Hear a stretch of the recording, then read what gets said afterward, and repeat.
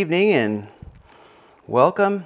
We are going to start a new book tonight, the book of Job. So if you want to make your way there, if you get to about Psalms, which is not too far from the book of Job, and just go back a little bit towards the front, and you'll find the book of Job. Always a great time to start or to review and go into a new book and move on to the next book the Lord has for us as we go through the scriptures here on Wednesday night from Genesis to Revelation and going chapter by chapter.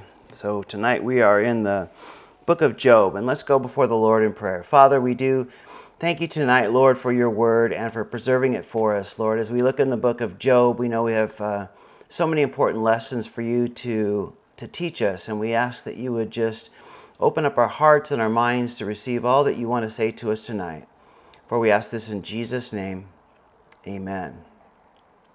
So the book of Job, overall, we're going to look at suffering and the sovereignty of God. That's really the overall view of the book of Job. We're also going to go through the book of Job a little bit different. We're going to do a little bit more piecemeal. We're not going to read necessarily every verse as we get into the book a little further. We're going to take pictures and snippets here and there of different verses throughout Job that you could see kind of clearly those pictures of the suffering and the sovereignty of God. Job is probably the oldest book in the Bible, probably predating, the Pentateuch as far as when Moses wrote Genesis, Exodus, Leviticus, Numbers, and Deuteronomy. Not the dates talked about in Genesis 1, obviously, at the creation, but before it was written, most scholars, believe it was written. It is the oldest book that we have. There's no mention, of Israel or the temple or sacrifices, and a lot of people date it about 2000 BC, and I kind of think it's a little bit older than that, but it is certainly, I think, without too much argument, the oldest book in the Bible. And it could very well be the oldest book in human history as well. A lot of people believe that. This was the first maybe recorded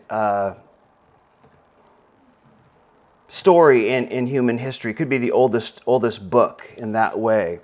And again, the whole topic, and one of the reasons it is so old, and one of the reasons I believe that this is recorded so very early on, is that it's going to ask the question that everybody has been asking and struggling with since the beginning of Adam and Eve outside the garden, and that's why do bad things happen to good people?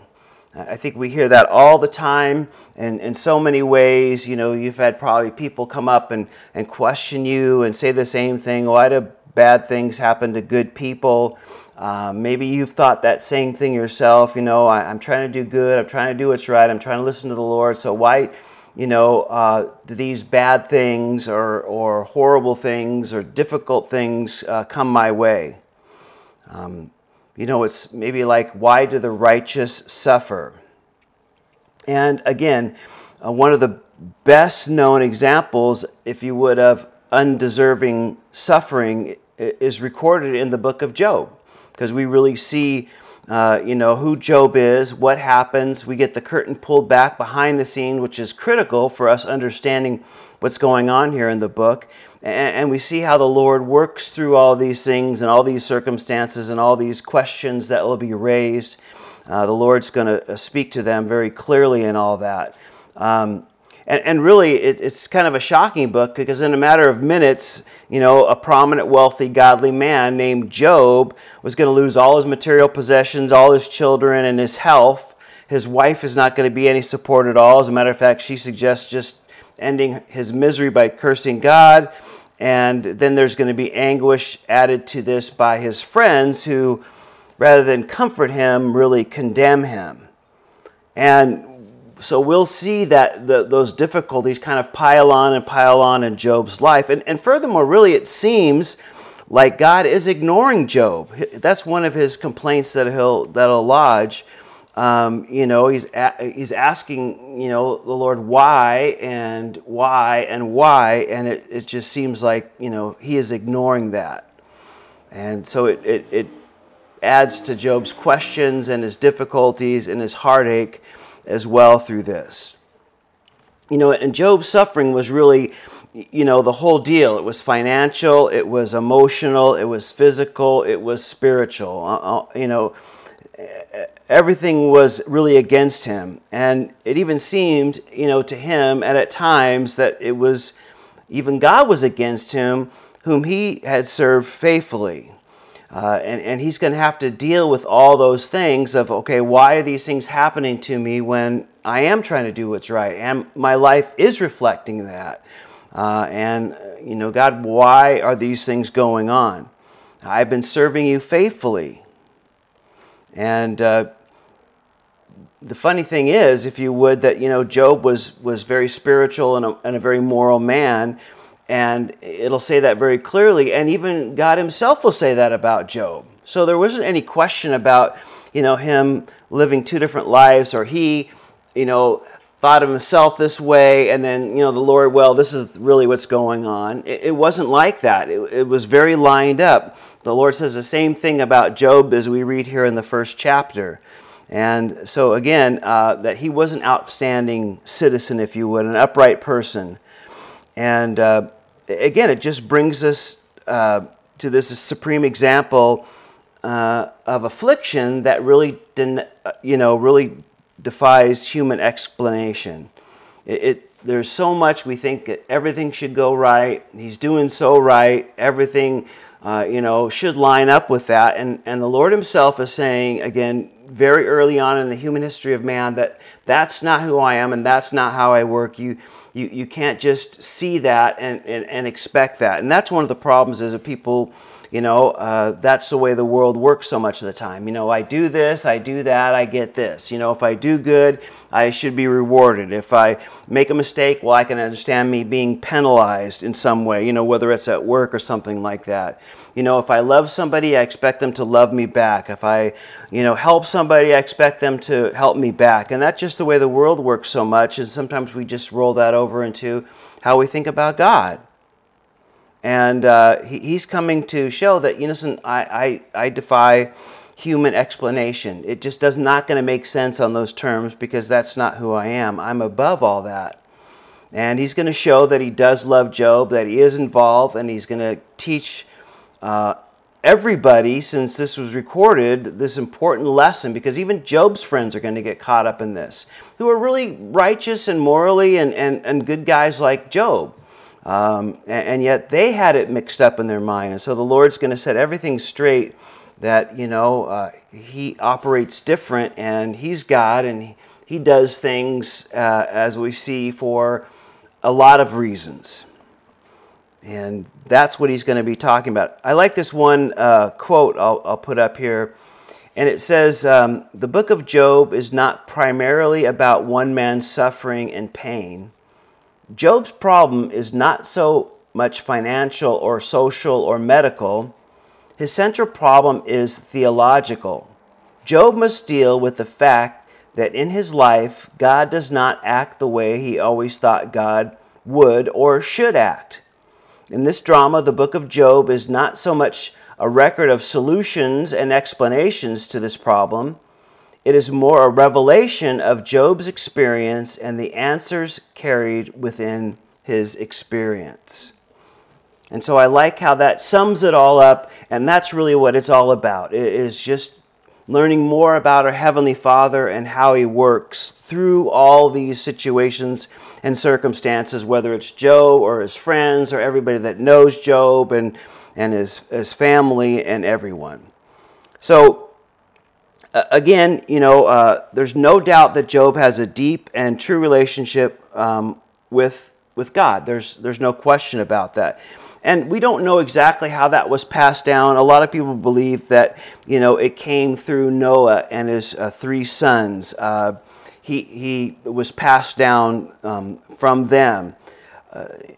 He was somewhat like Melchizedek, that we run into in Genesis 14, who simply appeared on the scene who was somebody who was a worshiper and a follower of the true God. He just kind of shows up, and we know he was a true worshiper and follower of God. And of course, the New Testament also makes some application to Melchizedek. But he's kind of like that. He shows up on the scene, and you hear in his own book. And again, a lot of people think that, his name was, it comes from the list in the book of Genesis, which we'll talk about in a little bit. But the first chapter, and actually the first few verses, we get this thumbnail sketch of Job and his life and his possessions and what kind of man he is. And so with that introduction, let's look at verse 1. It says, "There was a man in the land of Uz, whose name was Job. And that man was blameless and upright, and one who feared God and shunned evil." Now, here's a map, and just gives you some idea where most people believe Ur was, which was pretty close to the area of Israel. You see that little box in there in the land of the Canaanites. So, Uz. I don't say Ur. Uz, was an older name for that area for the land of Canaan, or the Canaanites, which it became be known as a little bit later on. So he's kind of in that area in the Middle East there, as we would say today, where modern day Jerusalem and Israel is today. And notice, he was a man who did the right thing. And I want you to, if you like to highlight or underline these things, you notice that he was blameless and upright. That's not the same as sinless. Blameless is not sinless, but he lived righteously. And everybody sins. We know that everybody sins and falls short of the glory of God. There's no question about that. But he lived righteously, and that's the point. And notice, this was spoken like everybody knew this. There was a man, he lived here, his name was Job, and, here he was upright and blameless. He feared God, he didn't do evil. Everyone knew this. Job had a great testimony. It was pretty clear to everybody that had heard Job or spoke to him or ran into him or knew people that knew Job had this great testimony that he was a righteous man, that he loved God, he wanted to do what was right, and he stepped away and turned his head and his heart from evil. And so that was what a great testimony this man Job has.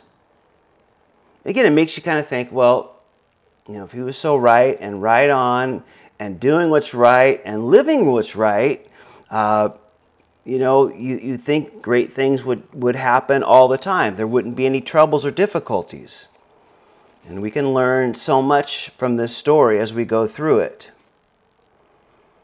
Well, verse 2 tells us a little bit more about his family situation. "And 7 sons and 3 daughters were born to him." So that gives us a little bit of a sense of his age. Most pictures you see of Job, you see him as an old man. I'm not convinced that he was an old man. He definitely was older after 10 children. If he got married when typically everybody got married probably in those days in their teens somewhere, and then you add, the years for having children. I don't look at him as being an old man, but it gives us a little sense of his age by knowing he had 10 children when this happened. And he also had a pretty good sized family here, and we'll see that they were very well off by how they lived. In a little bit we'll talk about that. So he was righteous, he feared God, he did what was right, he had a big family, and then verse 3 tells us about his possessions. Also his possessions were 7,000 sheep, 3,000 camels, 500 yoke of oxen, 500 female donkeys, and a very large household, so that this man was the greatest of all the people of the East. So today we would say he had a huge shipping business, he had a farming business, he had a dairy, he was in the garment industry as well. That's what those things kind of represent to us today. And he was well known. He was famous too. I think if you think of like Jeff Bezos, or probably maybe even more so like an Elon Musk, who owns, SpaceX and Tesla and, Boring Company, and owns, all these diverse businesses, and probably a lot more that I don't know about at least. And so, had a lot. He again, the donkeys gives you the idea of shipping, because that's what they did. They carried burdens. He had cows and farming, and, he got sheep, and so had a lot of garment business, we'd say today. So he was very recognizable and very wealthy. Again, I just think of him as I would, let's say, Elon Musk today. He was Job was the richest guy around that whole area, just as, Elon Musk is, very wealthy today, if not the most wealthiest in the world today. So you can maybe think of him that way, with the great and notable and important exception of Job was righteous. Job feared God. Job wanted to do, the Lord's will in his life and serve the Lord, and had a heart for the Lord. And of course, I don't know those other guys we talked about, but from what I see and hear, that certainly sets Job apart from them. But as far as their wealth and their recognition and their power, you can think of him maybe in those terms.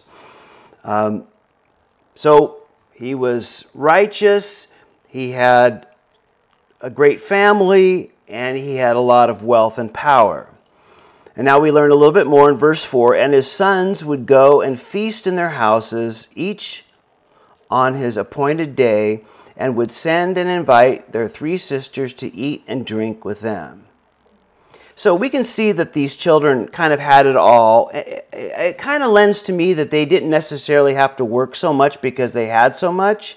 Kind of like the rich and famous do today. That's kind of the sense I get. But it doesn't mean they were party animals, because it does say they would party, they would have a feast at their appointed day. So maybe it was, when birthdays came around or holidays came around, they would kind of rotate whose house hosted these celebrations.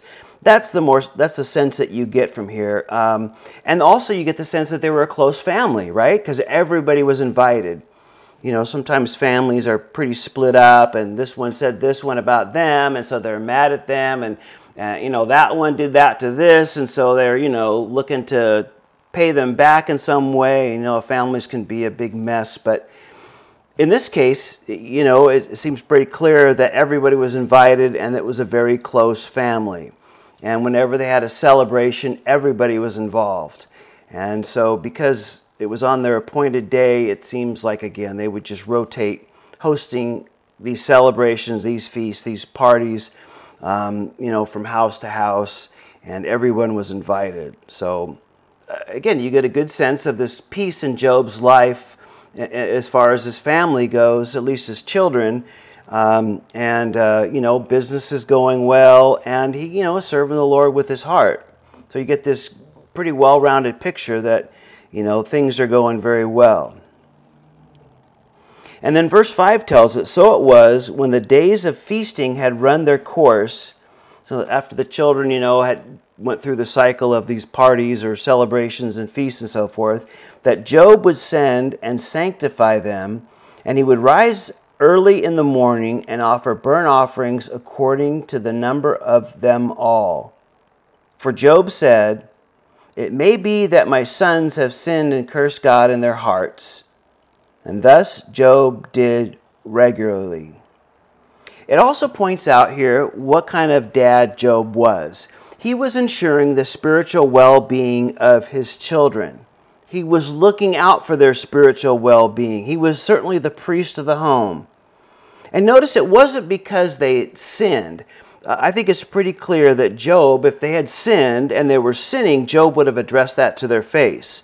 Notice he says, just in case, inside where I can't see and I don't know what's going on in their hearts, they're not, connected with the Lord as they should be, or they did something they shouldn't have done, in their hearts, I want it to be atoned for. I want them to be forgiven by God. He was careful to do that, and again, that's what he was doing. It wasn't that they had sinned overtly, but he thought, they might be, and I want to make sure that everything and their spiritual well-being is as best as it could be.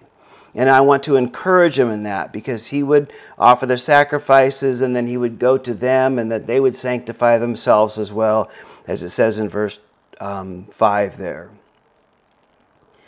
I think it's so important that we dedicate the energy out of ourselves and onto our children and our family. I think that's just an important thing we need to remember, particularly in this day and age, and particularly when children are younger. There was an article not too long ago how, the average parent spends like 47 minutes of what they called and quantified quality time with their children. And there was specifics why they called it quality time, but it was just so little a day. And of course now, with all that we have access to on our phones and tablets and computers and everything, it's just that time is just being squeezed and squeezed and squeezed, certainly. And Job was making sure that that their relationship with the Lord was important and prominent in their life, and he was doing all that he could to make sure of that. And I think that's a great example for us to learn from and follow as well, setting that course, setting that pattern, and being one that they can look to for spiritual foundation.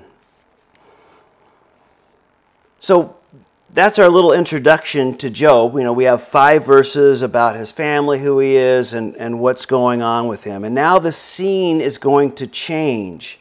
And if you would, the curtain of heaven is going to be pulled back. This is something that Job and his friends and everybody else that's involved will not have any knowledge of at this time.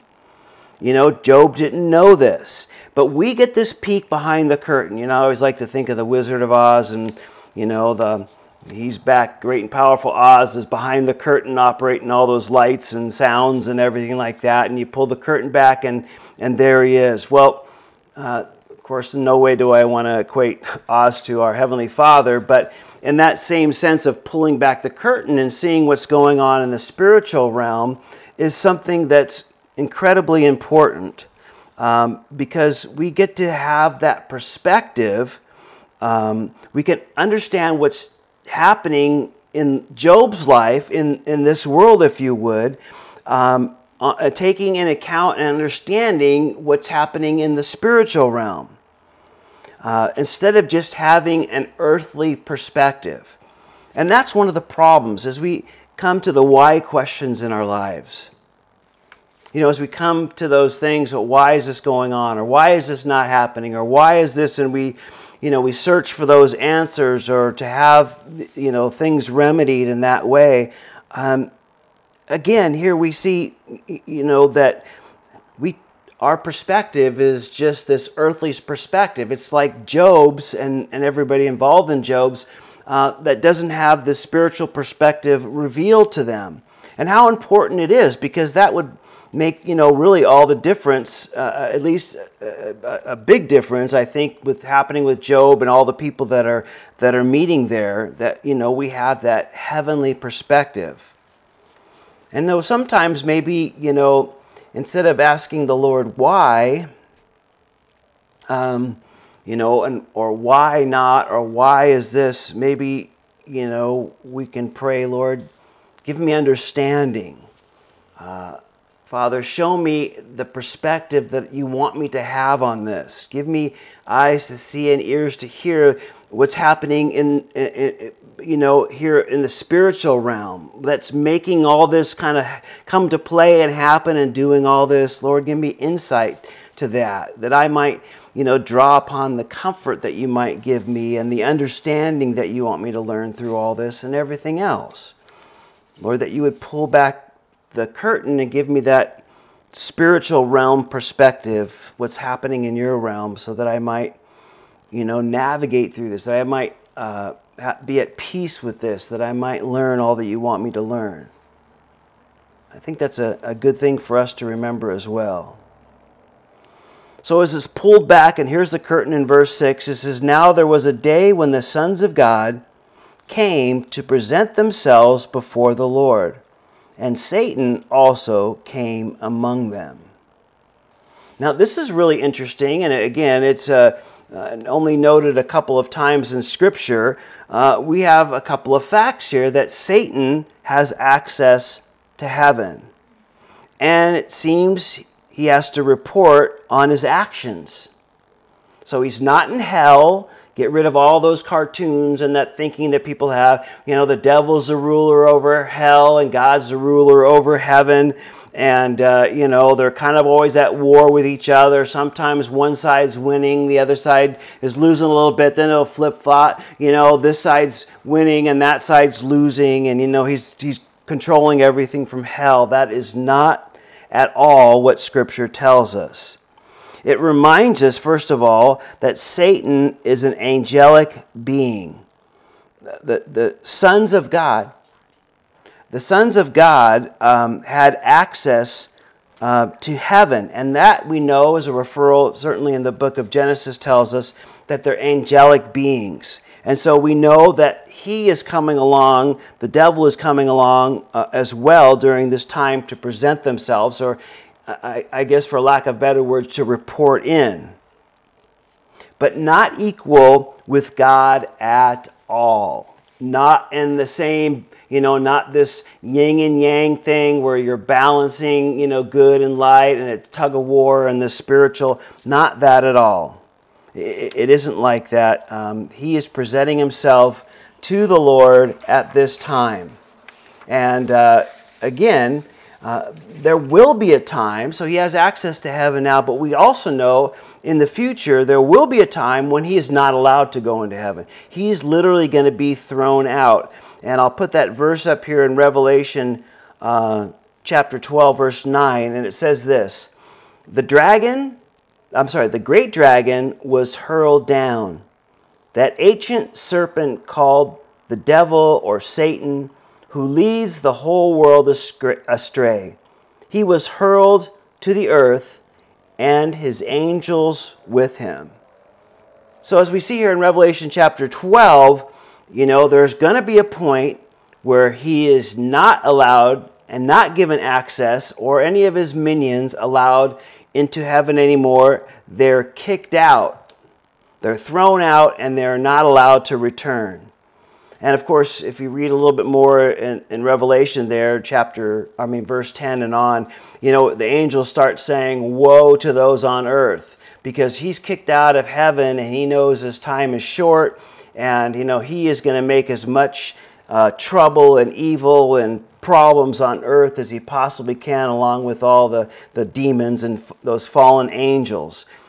So one day he will be kicked out. One day he won't have access, but until that time here in Revelation chapter 12, Scripture seems to tell us that, he does have access.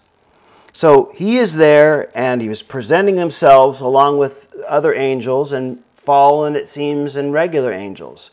And verse 7 says, and the Lord said to Satan, where do you come? So Satan answered the Lord and said, from going to and fro on the earth, and from walking back and forth on it.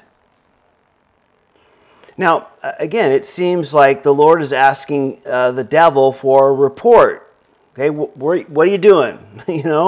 Where are you coming from? What have you been up to? And he asked him that. And remember, the Lord uses the devil for his purposes. Though Satan has access to heaven now, he also, don't forget, has free access to the earth as well.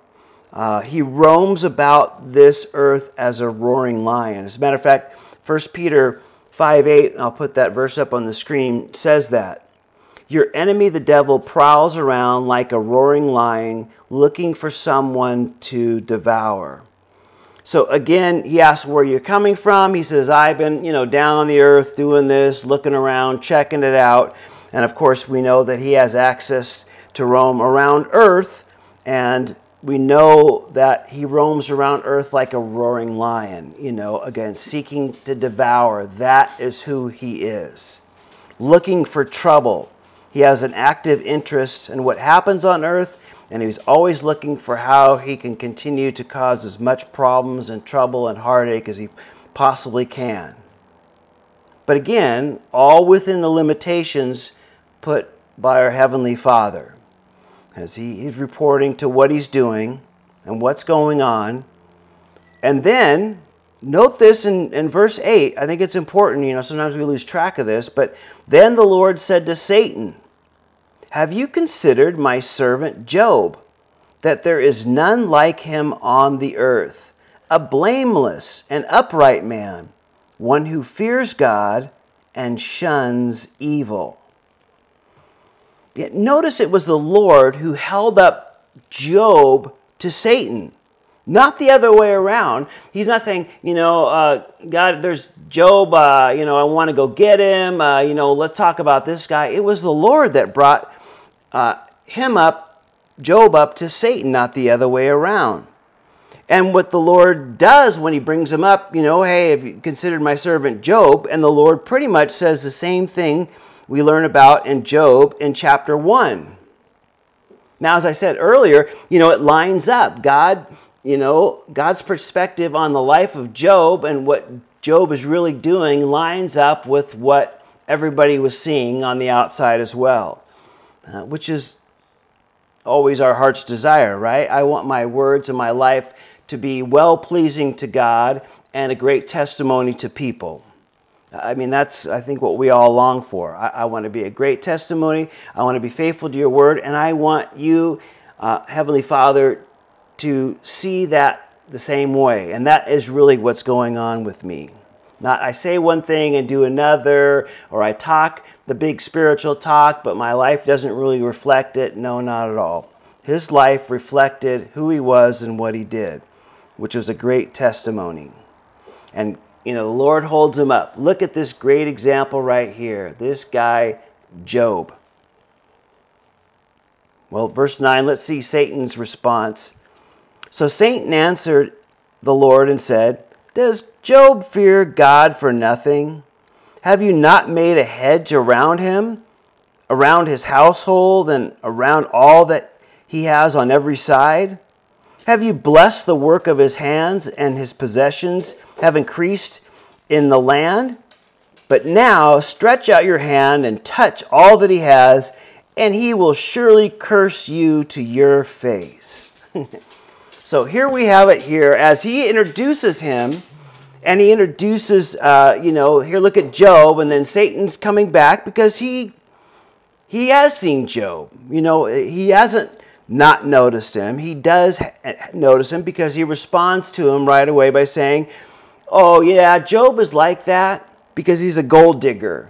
He's a mercenary. He does it, God, for what he gets out of it. He doesn't do it for pure motives. He doesn't love you. What he really wants to do is he does all that so that he can get something out of it."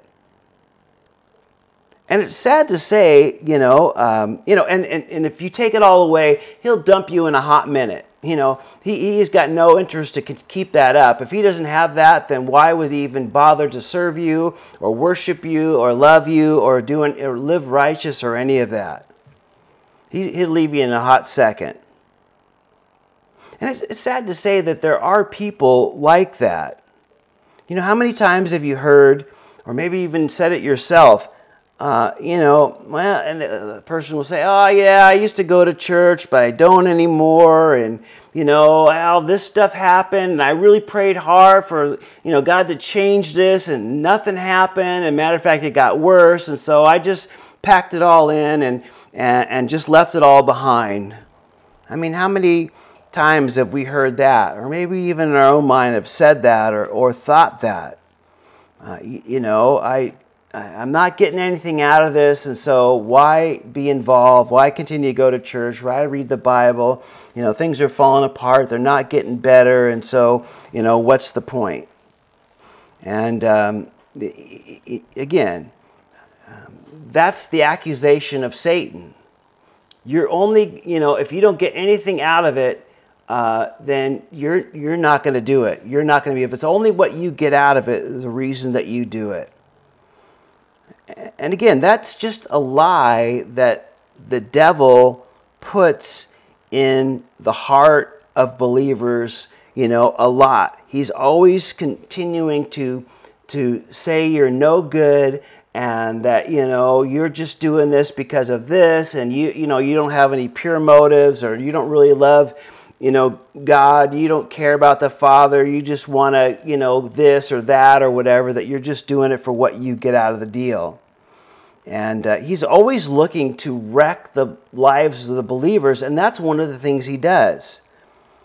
He looks at us and says, and really gives us this condemning speech, just like he did to God here about Job. But he'll whisper those same thing in our ears, and through various means, certainly not necessarily directly, but he'll do it through various means. And, you're right. Who are you? You're no good. Remember when you did that? Remember when you said that? Remember when you acted that way? Remember when you really blew it here and you failed there and you should have done that? It's just something good for us to remember. That's what the voice of Satan sounds like. Because the voice of the Lord, the voice of the Holy Spirit is, not to run us down and make us feel about an inch off the ground how stupid we were, how foolish we, became, or how unspiritual we acted or reacted and all that. His desire is to move us closer with our Heavenly Father and to show us forgiveness and love and restoration and exhorting us to draw closer to Him. All those other things, the condemning and you're no good and this and the failures and you blew it here, are all just to put you down and make you feel worse and really kick you when you're down. Just remember, you can discern the voice of the enemy pretty clearly when it comes in that form. And you say, oh, that's just the enemy, because that's not what my Heavenly Father's like. That's not what the Holy Spirit is leading me as a believer. I do love the Lord, and I'm not doing it for what I get out of it. I'm doing for what He's given to me, and it's a response out of the love He's shown me, and all those other things. And we just need to remember, He is out to wreck people's lives. And we have it here in the Old Testament, and then also, of course, the very famous verse in the New Testament, in Luke chapter 22, that talks about Peter. When Jesus is ready going to the cross, and Jesus says to Peter, hey, the devil's asked to sift you. But Jesus said, I have prayed for you that your faith may not fail, and when you've turned again, strengthen your brothers. So remember, that happened in the New Testament as well. That's a great example here with Peter. The enemy wanted to knock Peter out completely and totally, because of his denial, as we know a little bit later on. It'll happen, and later on in that night, he's going to deny Jesus 3 times. And that he wanted to use that as a knockout blow, and of course, the Lord wouldn't let him. Jesus said, I've prayed for you, and that your faith is not going to fail, and it wasn't going to fail, because when you turn back again, when you've,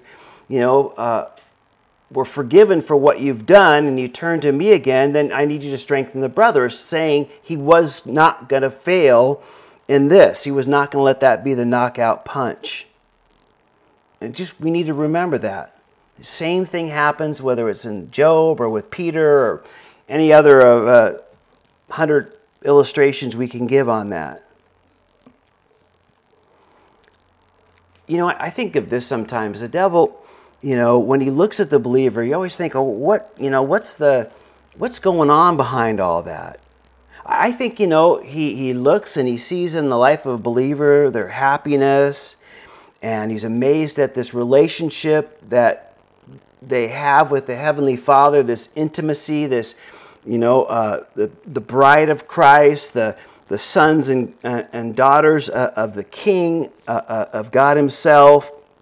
And then he looks at the misery of his own soul, and so he admires, and hates the peace and the love and the relationship and the happiness, in the soul of a believer. And I think that's what, really, gets, his anger, if you would, up. And then, he just like he did here with Job, he's always looking for some fault. He can always push the button on something. You did this, and you didn't do that, and you said that, and you acted this way, and you really blew it over here, and you really messed up there. And it's just like there's something that he just, makes him feel better about his own black soul, that, oh, look at you, look what you've done, look what you've done. And again, we know that's the voice of Satan.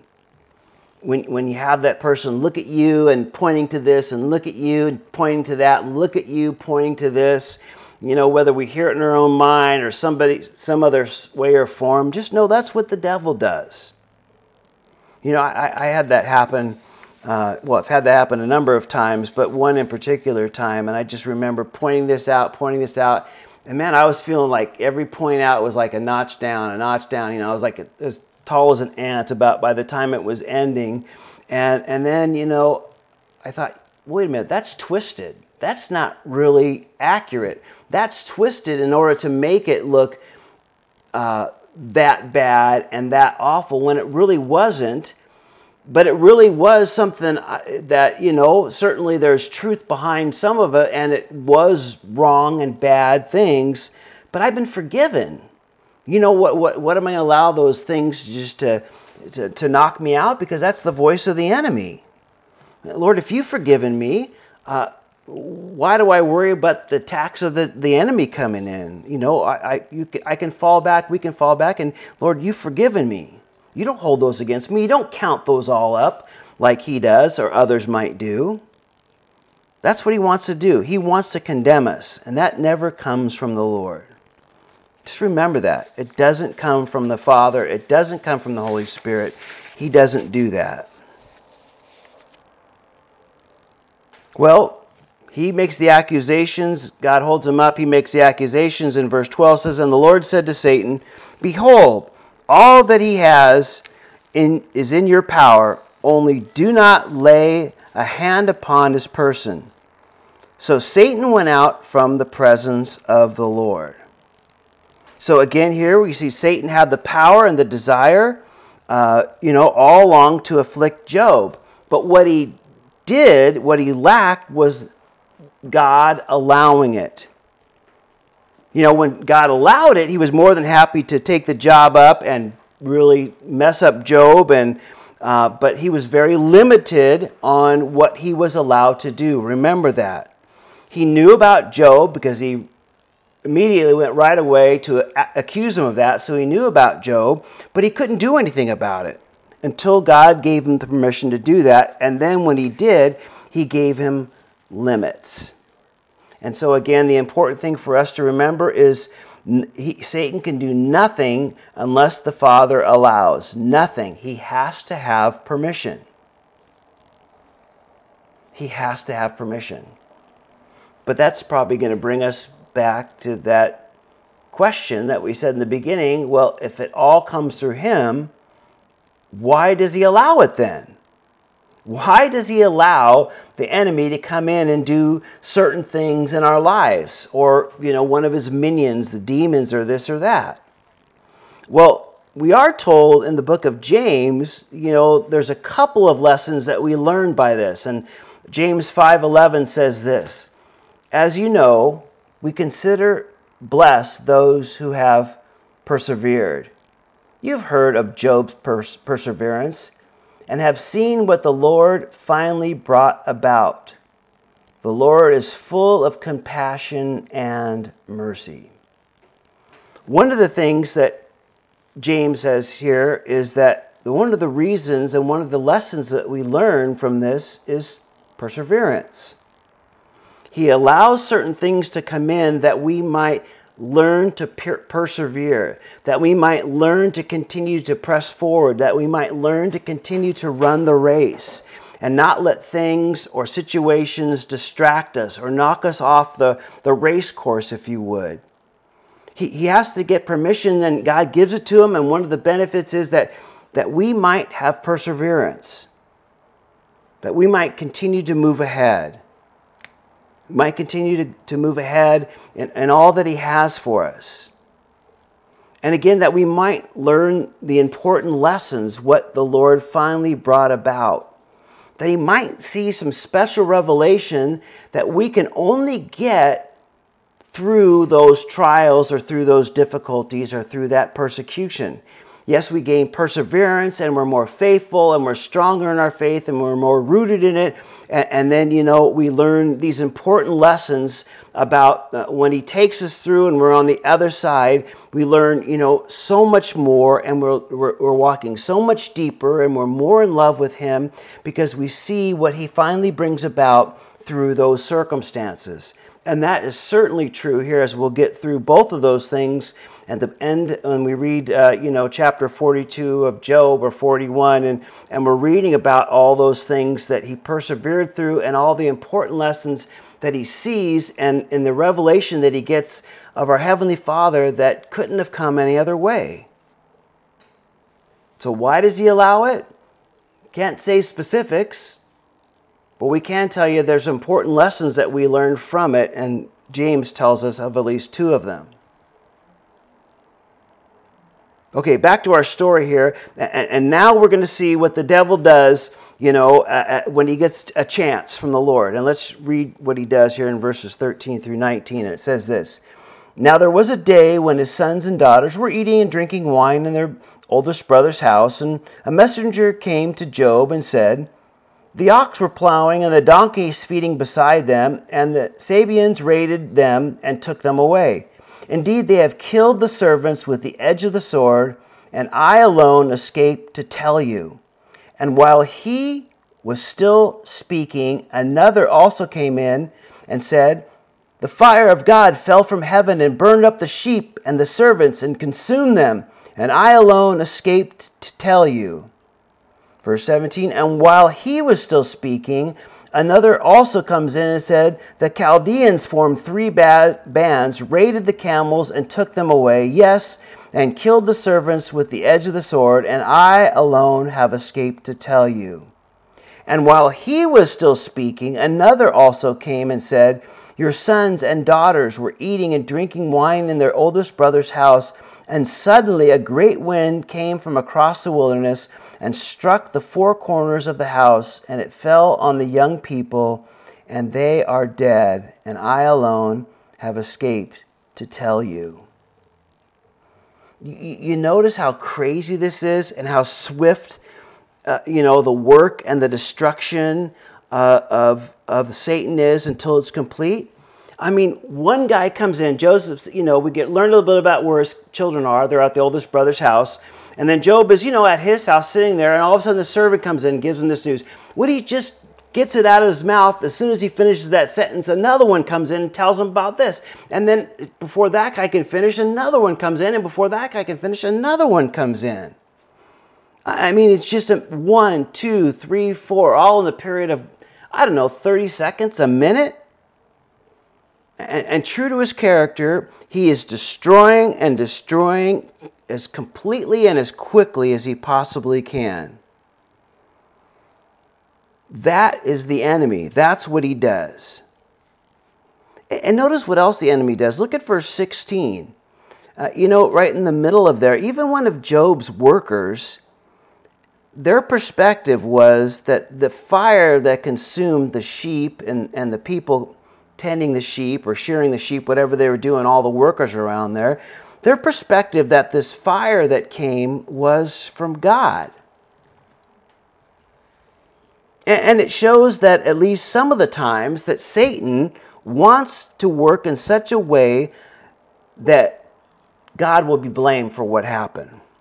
We used to say in the insurance, not we, but when I was growing up, and I don't know how many years ago it changed, but not that many, if anything happened, what we call natural disasters today, they used to be called acts of God. A hurricane, a tornado, a flood, a landslide, this earthquake, this or that. They used to refer to them as acts of God. And, of course, that was completely wrong in the sense that, everything destructive and out of people's control came from him. But again, that's what people think sometimes. They think it's God in some way. And people will blame God for those things. They'll say, well, yeah, okay, maybe he didn't do it, but he could have stopped it. He could have stopped it from happening, therefore I'm mad at him. I'm not going to speak about God anymore. I'm not going to turn him, but I'm just going to cut him out of my life completely because of this, and he didn't do this, or he didn't stop this, or he didn't change things around. But notice it is the devil and the enemy that does it. And of course, if you've been reading through the Bible and the New Testament in the year along with us, we just went through Romans 8 just a few days ago, that he's working everything out for good. He's going to use those things for what's good for us and those around that we know us and love and care. And that's what he does. And he's working them out for our good. And he's using those for our good and for the good of others. But notice how this destruction and this horror ends up basically, Job loses everything. He has nothing now. He owns nothing. All of his children have died. And he is sitting there, maybe like this picture shows, just on a bench there. And, if you stop for a second, can you even imagine any worse circumstances? Maybe you thought you've had it tough. And maybe you've had it tough. But I can't think of too many worse circumstances than this. This is some of the biggest and the greatest. And so know that. Sometimes we always think we have it the worst, but we know that, there's always somebody that has it worse than us. Well, let's finish up with this. How did Job react to all this that happened? And it says this in verse 20. Then Job arose, tore his clothes, shaved his head, and fell to the ground and worshipped. And he said, Naked I came from my mother's womb, and naked shall I return. The Lord gave, and the Lord has taken away. Blessed be the name of the Lord. In all that Job did, all this Job did not sin or charge God with wrong. I really love this, that, Job, after hearing all this, seeing all this, is heartbroken. He is very upset, and he's showing it traditionally how they did in the East there, in the Middle East. He tore his robe, he shaved his head, and he was showing his mourning in a real tangible way on the outside, and certainly his heart was broken on the inside. But notice what he does. Lord, all that I have is yours. You gave me everything and anything, and when you choose to take everything or anything away, that's okay.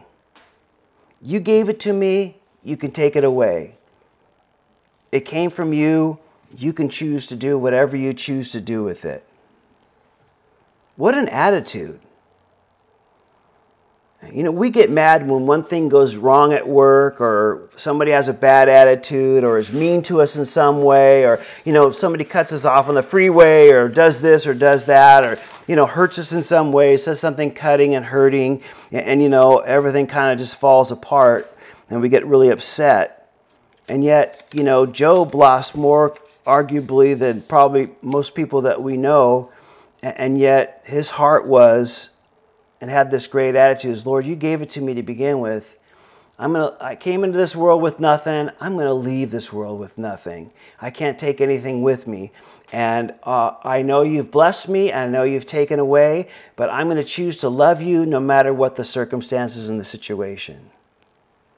He didn't charge God wrongly. He didn't blame him, and he didn't even complain about him. Man, what a great example for us. Now, he is going to get upset, and he's going to say some things, and he's going to do some things as we go a little bit farther onto this book. But, his first response to all this is, Lord, you choose to give, you choose to take it away. Whatever happens, it doesn't matter, because I'm going to love you. I'm going to worship you. I am going to be, my heart is with you no matter what. No matter what happens, good or bad or anywhere in the middle. I think that's something that we all need to learn and understand and grow to know. And sometimes that can only happen, and we can only see that about ourselves, is when we're in those circumstances. What's really in our heart, what really matters to us, what's really most important. And really the only way you know that for sure is when you're like Job and it's all gone. What are you going to do?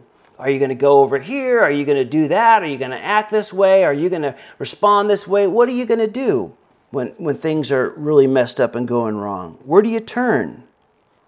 And I think, we're surprised most of the time of ourselves when it does happen. And we say, Lord, no matter what happens, I'm going to love you. I'm going to serve you. I'm looking forward to heaven with you.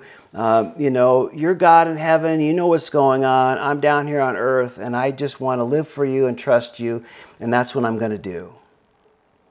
And I think how important it is for us to understand and have that perspective and to pray for that. Lord, no matter what happens in this life, I'm going to love you and worship you. Nothing in this life can change that. And that's exactly what happened with Job here. Well, we'll move on to what Satan does in chapter 2 next time, but let's go before the Lord. Father, we do thank you for this time. Again, just revealing and pulling back the cover of Job's life and what's going on in heaven a little bit, and we'll learn more next time and as we go through this. But Father, we do thank you for that great example. We thank you for that heart, and though that scripture, might be underlined in our Bible, I pray that it be underlined in our heart as well. That no matter what happens, Lord, we're going to love you, we're going to serve you, we're going to be with you. Nothing can change that, because it wasn't founded on what I have or what I didn't have or what's done or what's not done, what's been given to me or what's not been given to me. It was found completely aside from all that. And therefore, I can't allow that to affect my relationship and my love for you. And I know when the rubber meets the road in our hearts, Father, we know that to be true. Because when we came to you, we didn't come with any expectations other than the fact that we love you and we're thankful and grateful in faith for what Jesus did for us on the cross. And we just wanted to know you more. And so whatever happens from that day until the day you take us home, it can't change that, because it wasn't based on, like Satan's accusation of Job, it wasn't based on what we get or what you do for us. It's based on who you are and what you've done for us and saving us and loving for us and paying for our sins and drawing us close and calling us your children. And so, Father, always help us to have that perspective, Lord. Help us to renew that commitment with you, Father, and always be reminded of this. For we ask this in Jesus' name, amen. Amen.